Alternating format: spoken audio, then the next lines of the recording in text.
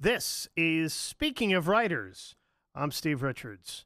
The Sack of Detroit, General Motors and the End of American Enterprise by Kenneth Whyte. It's a provocative, revelatory history of the epic rise and unnecessary fall of the U.S. automotive industry, uncovering the vivid story of innovation, politics, and business that led to a sudden and seismic shift in American priorities that is still felt today. From the acclaimed author of Hoover, Kenneth Whyte. That book, Hoover, by the way, which was a finalist for the National Book Critics Circle Award, and The Uncrowned King, The Sensational Rise of William Randolph Hearst, a Washington Post, Toronto Globe, and Mail Book of the Year, and a nominee for 4 major Canadian Book Awards. He is a publishing and telecommunications executive and chairman of the Donner Canadian Foundation. He was formerly editor-in-chief of Maclean's Magazine, editor of the monthly Saturday Night Magazine, and founding editor of the National Post. He makes his home in Toronto. Happy to have Ken Whyte join me now here on Speaking of Writers. Ken, welcome to this program. Happy to be here, Steve. Thanks for having me on. So let's start with this. What was the automotive industry like in America and in Detroit in the 50s and 60s? It's kind of hard to believe now just how big the automotive industry was in America. 1 in every 6 jobs depended one way or another on the automobile. 1 in 5 consumer dollars went one way or another to the automobile. It was by far the biggest industry in the United States and in the world. It was seen as the most progressive, most innovative, most powerful industry that had ever existed. And General Motors, which sold half of American cars at the time, was by far the leading corporate entity in America and the most admired and prestigious company in the world. So that gives you some extent of just how crucial it was. If you put Google, Amazon, Facebook together, that's more or less what the presence of GM was in American life at the time. And then by the end of the 60s, Detroit's profits had evaporated, and its famed executives had become symbols of greed, arrogance, and incompetence, and no company suffered this reversal more than General Motors. Correct. I managed to find a lot of internal documents from General Motors that had been stashed away in an archive, and it's really interesting to look at just how quickly the company fell off a cliff. All through the year 1965, they did consumer surveys, customer satisfaction surveys, that sort of thing, and all of them showed that General Motors had this powerful reputation and was seen as the most exciting and strongest company in America. Its cars were believed to be the best that were produced in the world. There was a high degree of satisfaction with its automobiles. People who invested wanted nowhere else to invest but General Motors. The company was on a real roll, and there was nothing to compare to it. And by the end of 1966, all of that had changed. And what happened in that period was General Motors came under attack from Ralph Nader and from a collection of senators, Abraham Ribicoff, Bobby Kennedy, and others, on the issue of traffic safety. These critics said that 50,000 people were dying a year on the road, and that it was Detroit's fault, and largely General Motors' fault as the leader in Detroit, that these companies knew how to build a crash-proof car that could withstand a 60-mile-an-hour collision and save everyone's lives. But they weren't building it. They refused to build it. They didn't care that 40,000 people were dying a year. And that as a result, Detroit needed to be regulated by Washington. And there was a series of Senate hearings to this effect. Ralph Nader wrote a book called Unsafe at Any Speed that made the same arguments. The tort industry in America got involved and started suing General Motors for allegedly unsafe vehicles. And within about a 12-month period, General Motors' reputation fell markedly. Its profitability all but evaporated in a period of about 3 years. The margin that the company made on every automobile shrunk because it was having to spend more to sell its cars. Its share price dropped dramatically by about 40% and wouldn't recover until about the year 2000.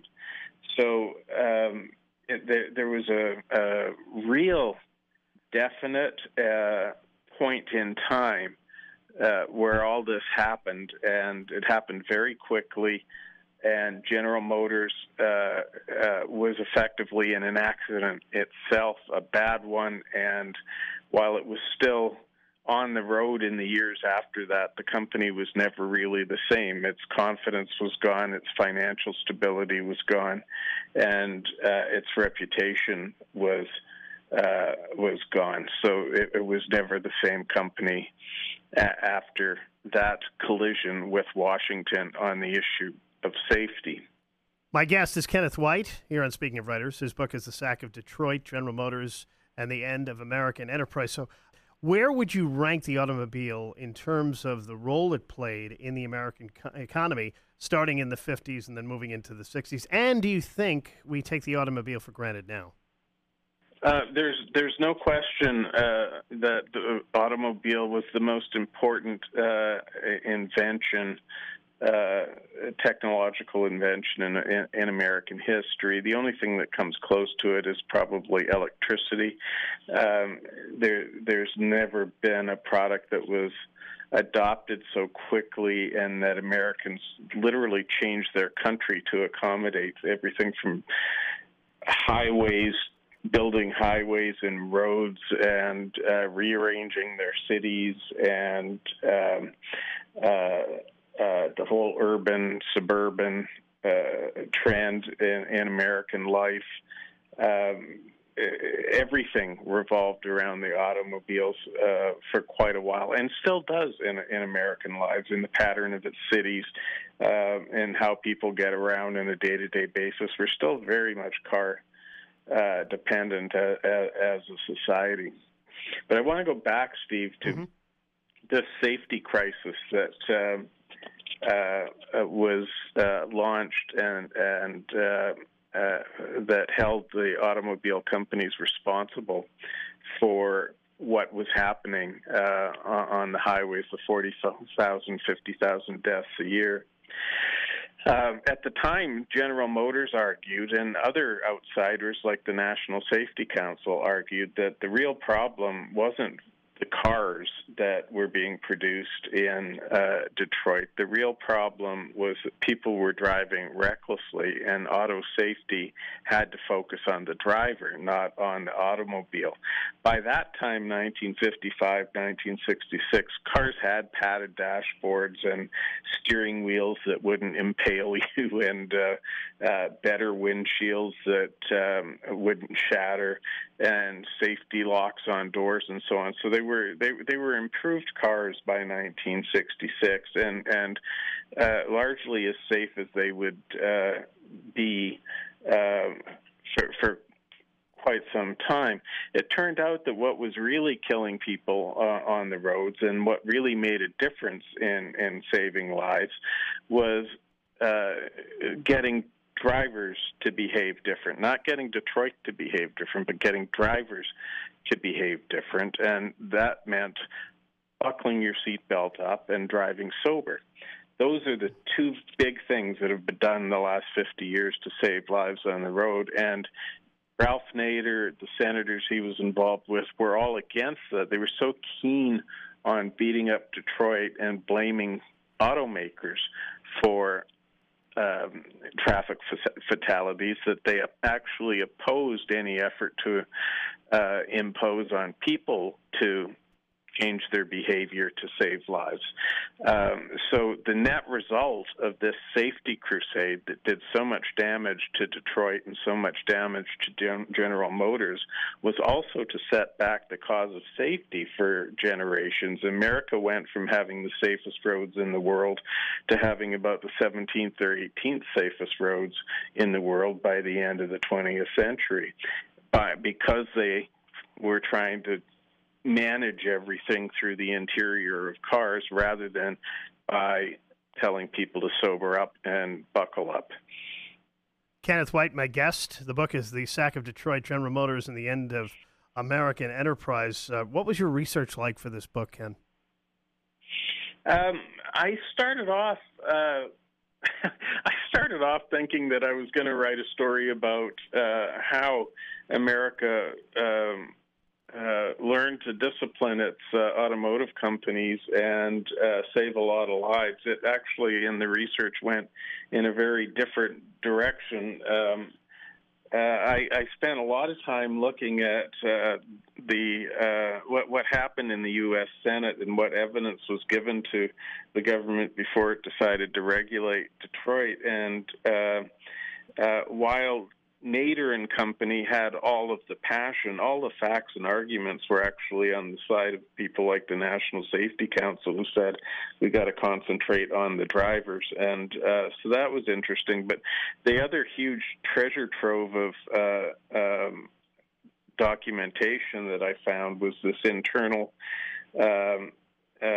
stuff from General Motors that showed how the company reacted to what was happening to it and the consequences of this safety crusade in General Motors, and how the executives felt beat up, and how they had gone from feeling like the favored children whenever they went to Washington to being almost enemies of the state in a very short period of time. And that was really interesting, because you almost never get anything from inside General Motors. They're a very quiet, almost secretive company. So to be able to put together what was happening on the inside at this very critical moment in American economic history was really interesting to me. All right, now the million-dollar question. You probably get asked this often. So where is the U.S. automotive industry going now and in the future? One of the things that struck me when I was writing the book is just before Washington cracked down on the auto industry was looking to expand its international operations enormously. That all ended with the safety crisis and the decline of the corporate profitability in the wake of the safety crisis, and America's share of the automobile market has just been declining year after year since then, as the Japanese and the Germans have come on, and the Koreans, and now the Chinese are growing enormously. America sell about the same number of vehicles every year, most of them in the domestic market, and nothing has really changed. The American auto industry's been sort of stuck at the same size it was in 1960s, while the world around it has grown enormously, and all its competition has developed enormously. And so it's a huge lost opportunity for the American auto industry. It has a chance now. I think that we're at a critical point in the world of automotives with the big move to electric. And it's nice to see companies like General Motors and Ford investing heavily in electric vehicles and in leadership in that area. The Ford F-150 electric truck that came out a few months ago, I think was quite justifiably celebrated as a really important innovation. And I know a lot of the things General Motors is doing, looking to have an all-electric lineup by 2035, also shows a lot of vision and leadership. So I'm an optimistic person. I kind of think that there's a chance for these companies, the old line automotive companies, to actually do well in the new world. They have real advantages over newcomers like Tesla in that they have these huge dealer networks and a lot of experience at marketing cars to consumers, which are huge advantages